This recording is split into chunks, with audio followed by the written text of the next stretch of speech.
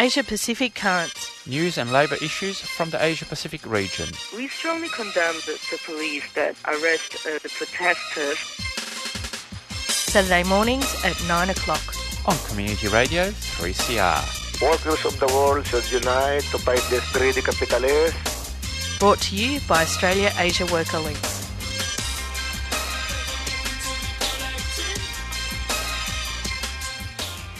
Good morning and welcome to Asia Pacific Currents. This Saturday, the approximately 26th of February. You're here on Community Radio 3CR. I'm Giselle Hanna and I'm taking you through to 9:30 this morning. My crew is unavailable today, so it's me flying solo on the show, on the program this morning. But we're gonna have a lot of news and information from the Asia Pacific region. Of course, Asia Pacific Currents is brought to you by Australia Asia Worker Links. And if you want to get in touch with us, you can find us on the web at allthews.aawl.org.au. We're on Facebook and Twitter. So look us up on those social media platforms for more news and current affairs from the Asia Pacific region. In the second part of the show, a bit of a different story today. I was intending to interview Shivani Kaur from India in relation to the Anganwadi workers' strike. This is the group of workers who are pre- and postnatal care workers who have been striking for over a month now for increased wages. We've covered their struggle a lot on Asia Pacific Currents. It started as a fight for recognition as actual workers, because these women were only paid a stipend because they supposedly loved working with pregnant women through childbirth and then postnatal care, and their fight was to be recognised as workers, which they won, and now they're fighting for an increase in those wages. We'll bring you that story next week, and of course it would have been really important to look at and cover the war between Russia and Ukraine, and as a lot of people are calling it, a proxy war in Europe. And I'll talk about that just a little bit in a moment, but we're also not going to feature that on today's program. In the second part of the show, I'm going to broadcast a speech by a woman called Sona Kezemi, who's a research fellow of migration studies and disability studies at Ohio State University. And she talks about the discrimination against and the consequences for people with disabilities in Iran under the COVID pandemic. It's an interesting talk. It's relevant to the region, and I hope you enjoy that talk later in the program. And next week we'll resume our coverage of worker issues across the Asia Pacific region. I do want to point to a couple of things in relation to to Russia's war on the Ukraine. I know that there is some divided opinion on the left about whether this is a fight between two imperialist powers, or whether the US should intervene or should not intervene. And of course, those general debates on the left in the anti-war movement will continue to be prosecuted by comrades that have differing views on that. I think it is important to say we oppose any wars by imperialists against civilians, and overwhelmingly the victims of this war in the Ukraine is civilians. I saw some horrific footage of tanks rolling over cars in Kiev with people still in those cars. So let's not kid ourselves, regardless of what side or what position there is to take in relation to how to end the war. The demand still must be to end the war. I want to remind listeners as well that in October last year, a group of naval vessels from Russia and China conducted a joint maritime military patrol in the waters of the Pacific Ocean, specifically around Japan's main island. And the argument given by China and Russia was that the two countries were doing that as a means of ensuring stability in what is said to be a volatile region. Of course, we know now that those, and as the analysis was at the time, that this was preparation for a bigger war. 2 weeks ago, around February 15, Moscow deployed 24 warships to waters close to Japan, again, in preparation for this war. So I think that this idea that it took people by surprise, or that we only knew that the war was imminent in the last couple of weeks, is absolute rubbish. Imperialist powers have been positioning for war for quite some time. We will bring you news and analysis of the war, not just in relation, obviously in its relation to its impact on Asia, but in relation to workers everywhere around the world. War is not good for any of us, and we've been predicting a third world war for some time, and we may very well have it. And that doesn't invalidate or take away from all of the wars across Africa and the Middle East that continue to have been waged for the last 20 or 30 years. But it is a definite escalation in war activity across the globe. It's 6 minutes past 9 o'clock here on Community Radio 3CR, and I'm going to go to news from around the region. We're going to start in South Korea. For more than 50 days, a group of logistics workers have occupied the headquarters of CG Logistics in central Seoul, calling on management to hold talks and honour the terms of an agreement reached last year to ease the gruelling working conditions of delivery drivers. Delivery drivers' working conditions have been an issue of considerable public interest in South Korea in recent years, following several workplace deaths involving cardiovascular ailments, and labour groups attributing this stress to spending long hours loading and delivering packages. South Korean delivery drivers are protesting around the clock at the headquarters of CG Logistics for better paying conditions. The public interest and tensions in the industry abated last year when workers and management reached a government-mediated agreement to improve working conditions. CJ workers say they are braving the winter cold because the company has failed to follow the terms of that deal. In Iraq, Audrey Uzulay, the chief of UNESCO, will visit the northern Iraqi city of Mosul in March to inaugurate the second phase of UNESCO's Reviving the Spirit of Mosul project.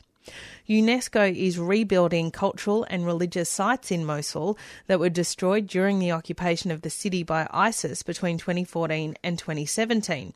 And it also includes rebuilding the homes of Mosul residents who endured ISIS rule or have since returned from exile. The progress of the UNESCO initiative stands in contrast to the ongoing hardship experienced by Mosul residents. In recent weeks, people in Mosul have had to queue for hours for petrol. Locals are angry that in Iraq, the world's second largest oil producer, they're experiencing fuel shortages, and the army has been mobilised to prevent violence. The local government has blamed illegal smuggling for the shortages, citing a 40% price difference between fuel in Nineveh province, where Mosul is located, and the neighbouring Kurdistan region as encouraging smuggling. And moving to Thailand on Valentine's Day, which was the 14th of February, more than 100 members of Industrial Global Union in the Asia-Pacific region took lingerie brands Victoria's Secret, Torrid and Lane Bryant to task, urging the brands to take responsibility for the workers in their supply chains. The Regional Day of Action was held in support of members of the affiliated Confederation of Industrial Labour of Thailand, who were fired without notice in March 2021 as a factory suddenly closed. The workers, mostly women, were left in dire conditions in the midst of the COVID-19 pandemic. To date, the workers have yet to receive wages, overtime, holiday and severance pay. In New Zealand, laboratory workers, contact tracers and other critical health staff are planning to strike twice next month after rejecting a pay offer from district health boards. The workers want higher pay, equal treatment with other health professionals and action on safe staffing and retention. PSA union organiser Will Matthews said the planned strikes come after 15 months of fruitless negotiations and showed the depth of the workers' frustration. There are over 70 groups of workers who will take strike action, from laboratory workers who are responsible for the swift testing and return of COVID-19 tests and COVID-19 contact tracers to sterile supplies technicians who clean and sterilise all surgical equipment prior to procedures. New Zealand needs each and every one of these professionals, and yet many of them don't even earn a living wage. PSA member Leighton said many of the union's workers were burnt out and some could not even get leave. Fellow member Nicola said the mental health workforce was also stretched from before the pandemic and now they were close to burnout. PSA has launched a petition calling on the government to make an offer that addresses pay, progression, retention and skill mix. And our last story for this morning is from Pakistan. A senior journalist, Mohsin Jamil Beg, was arrested by Islamabad police under the Anti-Terrorism Act on the 16th of February after a raid on his residence by Pakistan Federal Investigations Agency. The IFJ, the International Federation of Journalists, and its Pakistan affiliate, the Pakistan Federal Union of Journalists, urged the authorities to immediately drop the charges against Beg and condemn the rising attacks on journalists in Pakistan.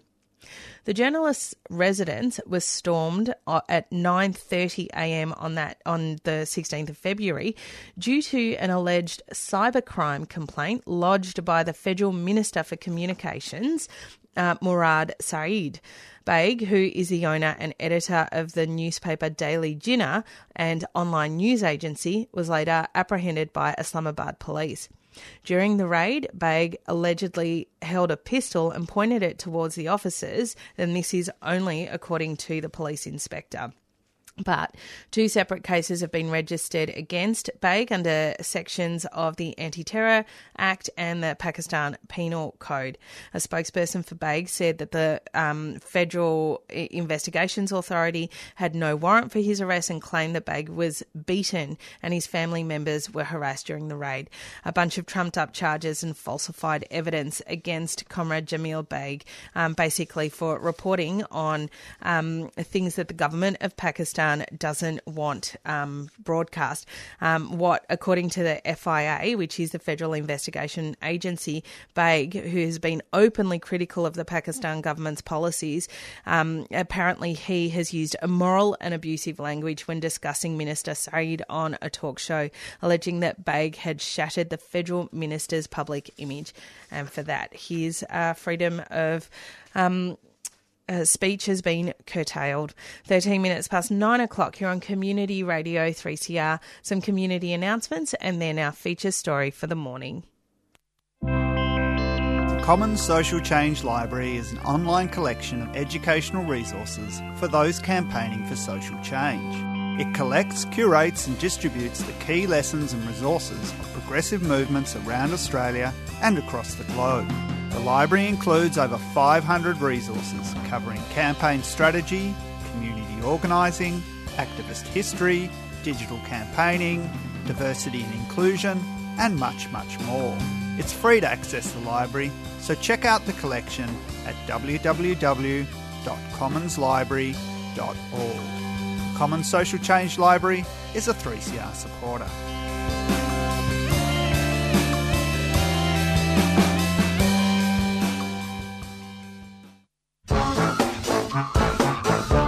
Hello, I'm Ben from Regurgitator. Stay tuned to 3CR, support community radio and your local music scene, and subscribe now.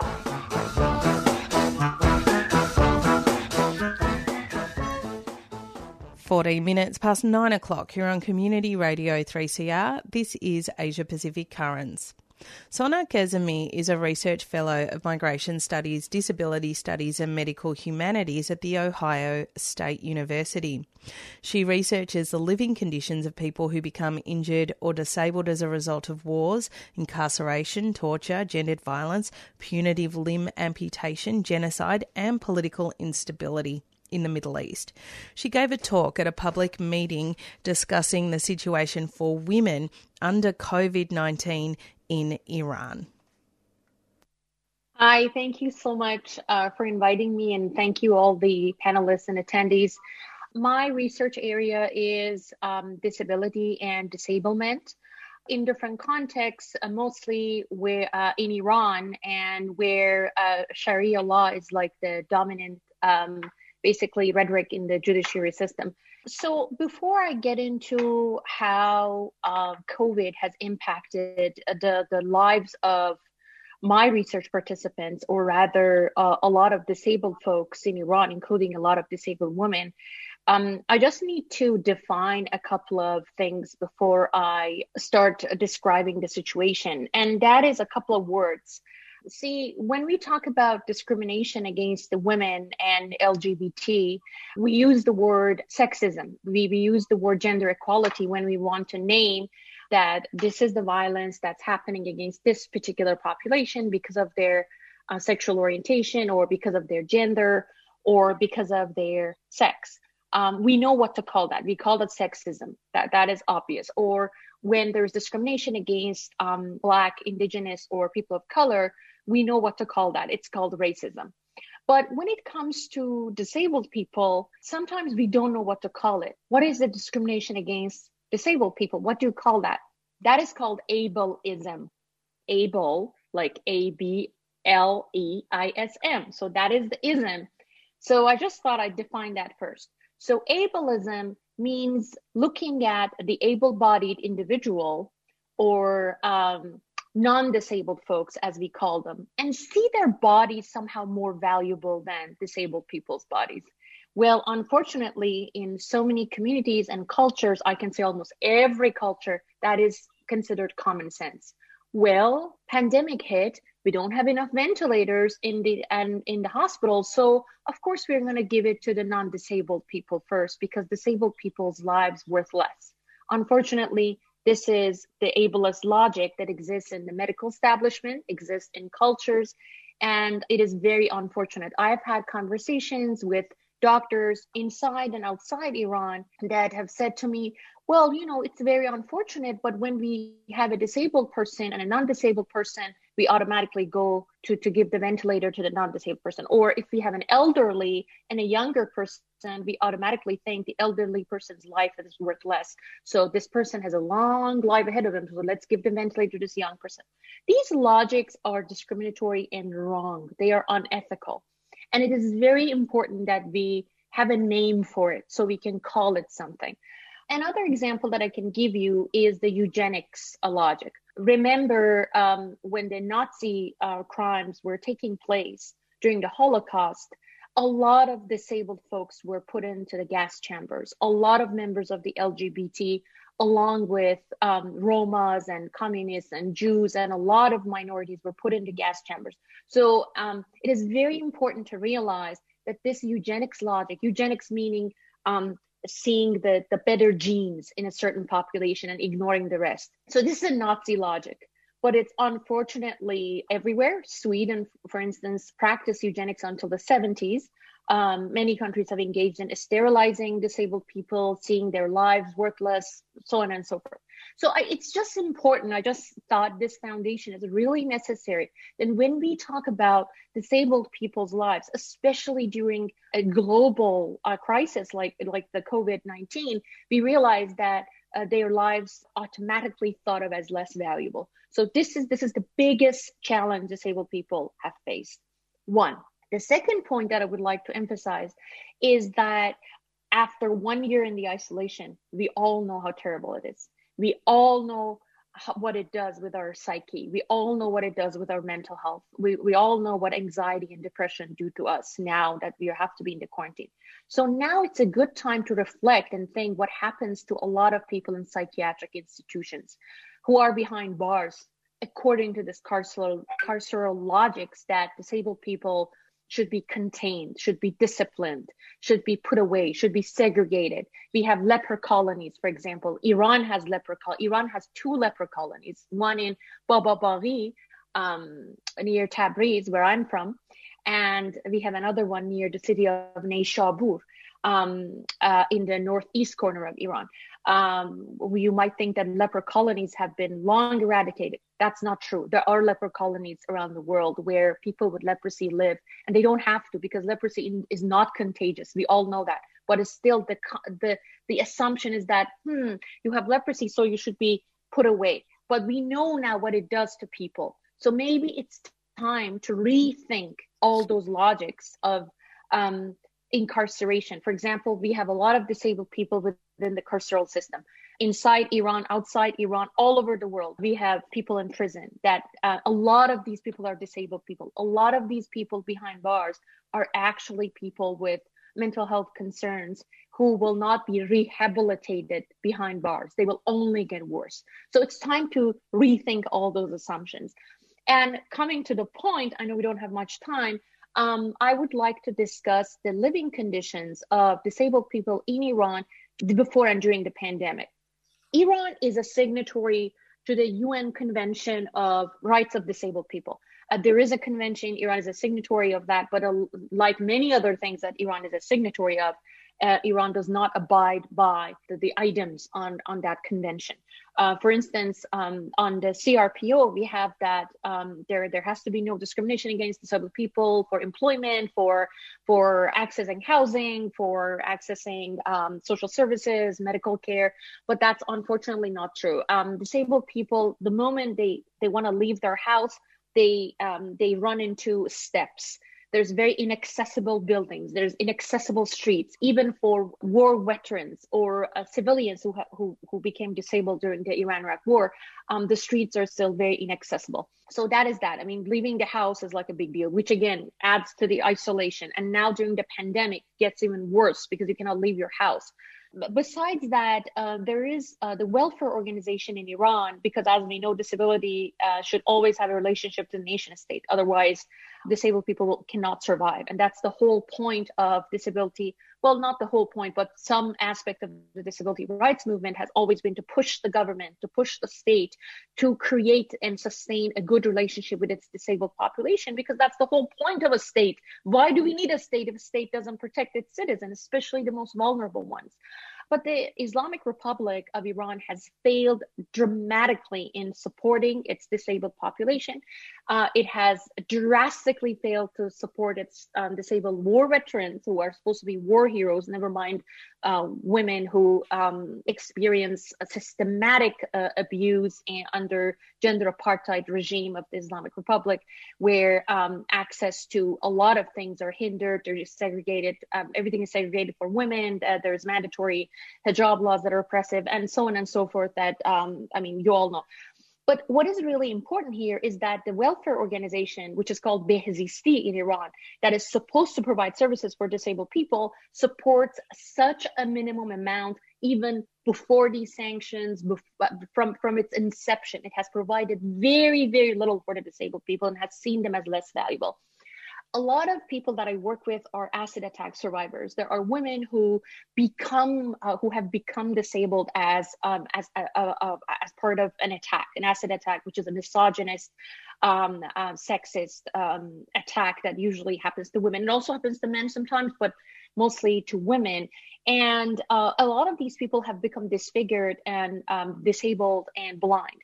So now, suddenly, after 30 years of being a sighted individual, they have become blind. So now they suddenly have to belong to someone, to some organization to support them and to help them. And disabled people really rely on these community building efforts because it's a grassroots movement. Otherwise, going back to my first point, this is eugenics logic. No one would want them, right? Because of that ableist culture that exists everywhere, including Iranian. So one example is touching. Like, for example, imagine a woman who has become blind, now is navigating the world through touch and through smelling and hearing and not sight. And suddenly we say, don't touch anything. It's the COVID era.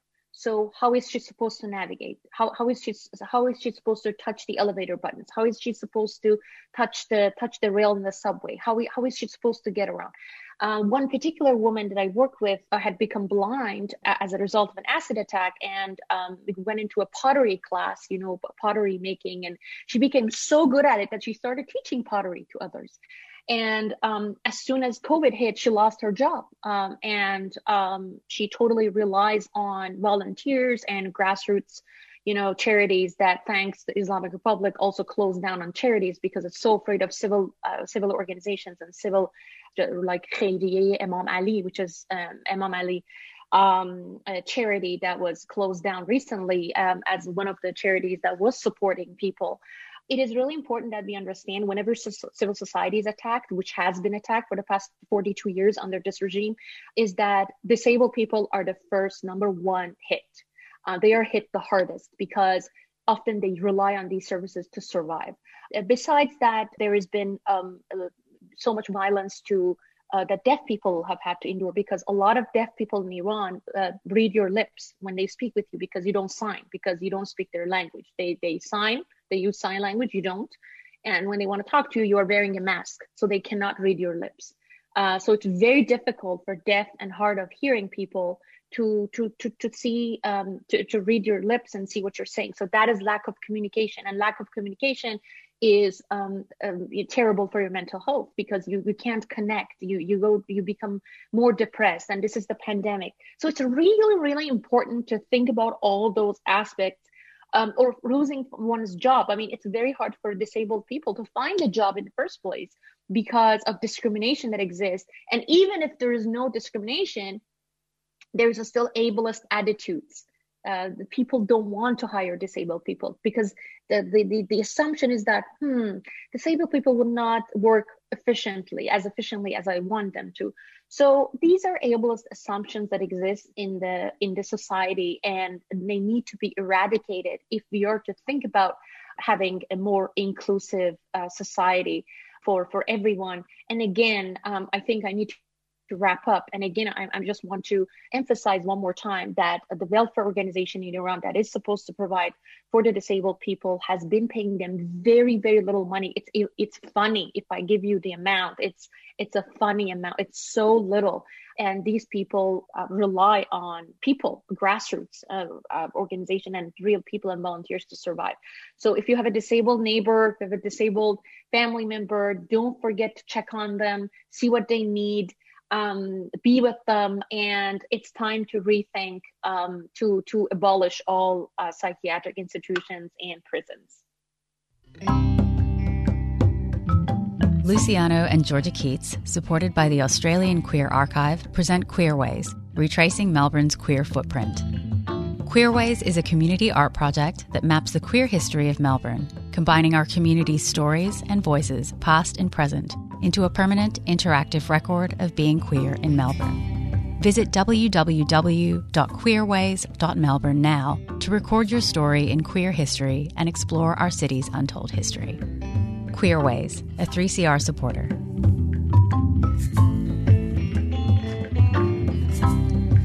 Well, that is all we've got time for on today's program of Asia Pacific Currents. That interview or speech that you were listening to was Sona Kazemi, who's a research fellow of Migration Studies, Disability Studies and Medical Humanities at Ohio State University. Thanks for tuning in to Asia Pacific Currents. I'm Giselle Hanna. We'll be back next Saturday with more news and current affairs from the Asia Pacific region. Stay tuned to 3CR for the rest of the day, but coming up next is Palestine Remembered.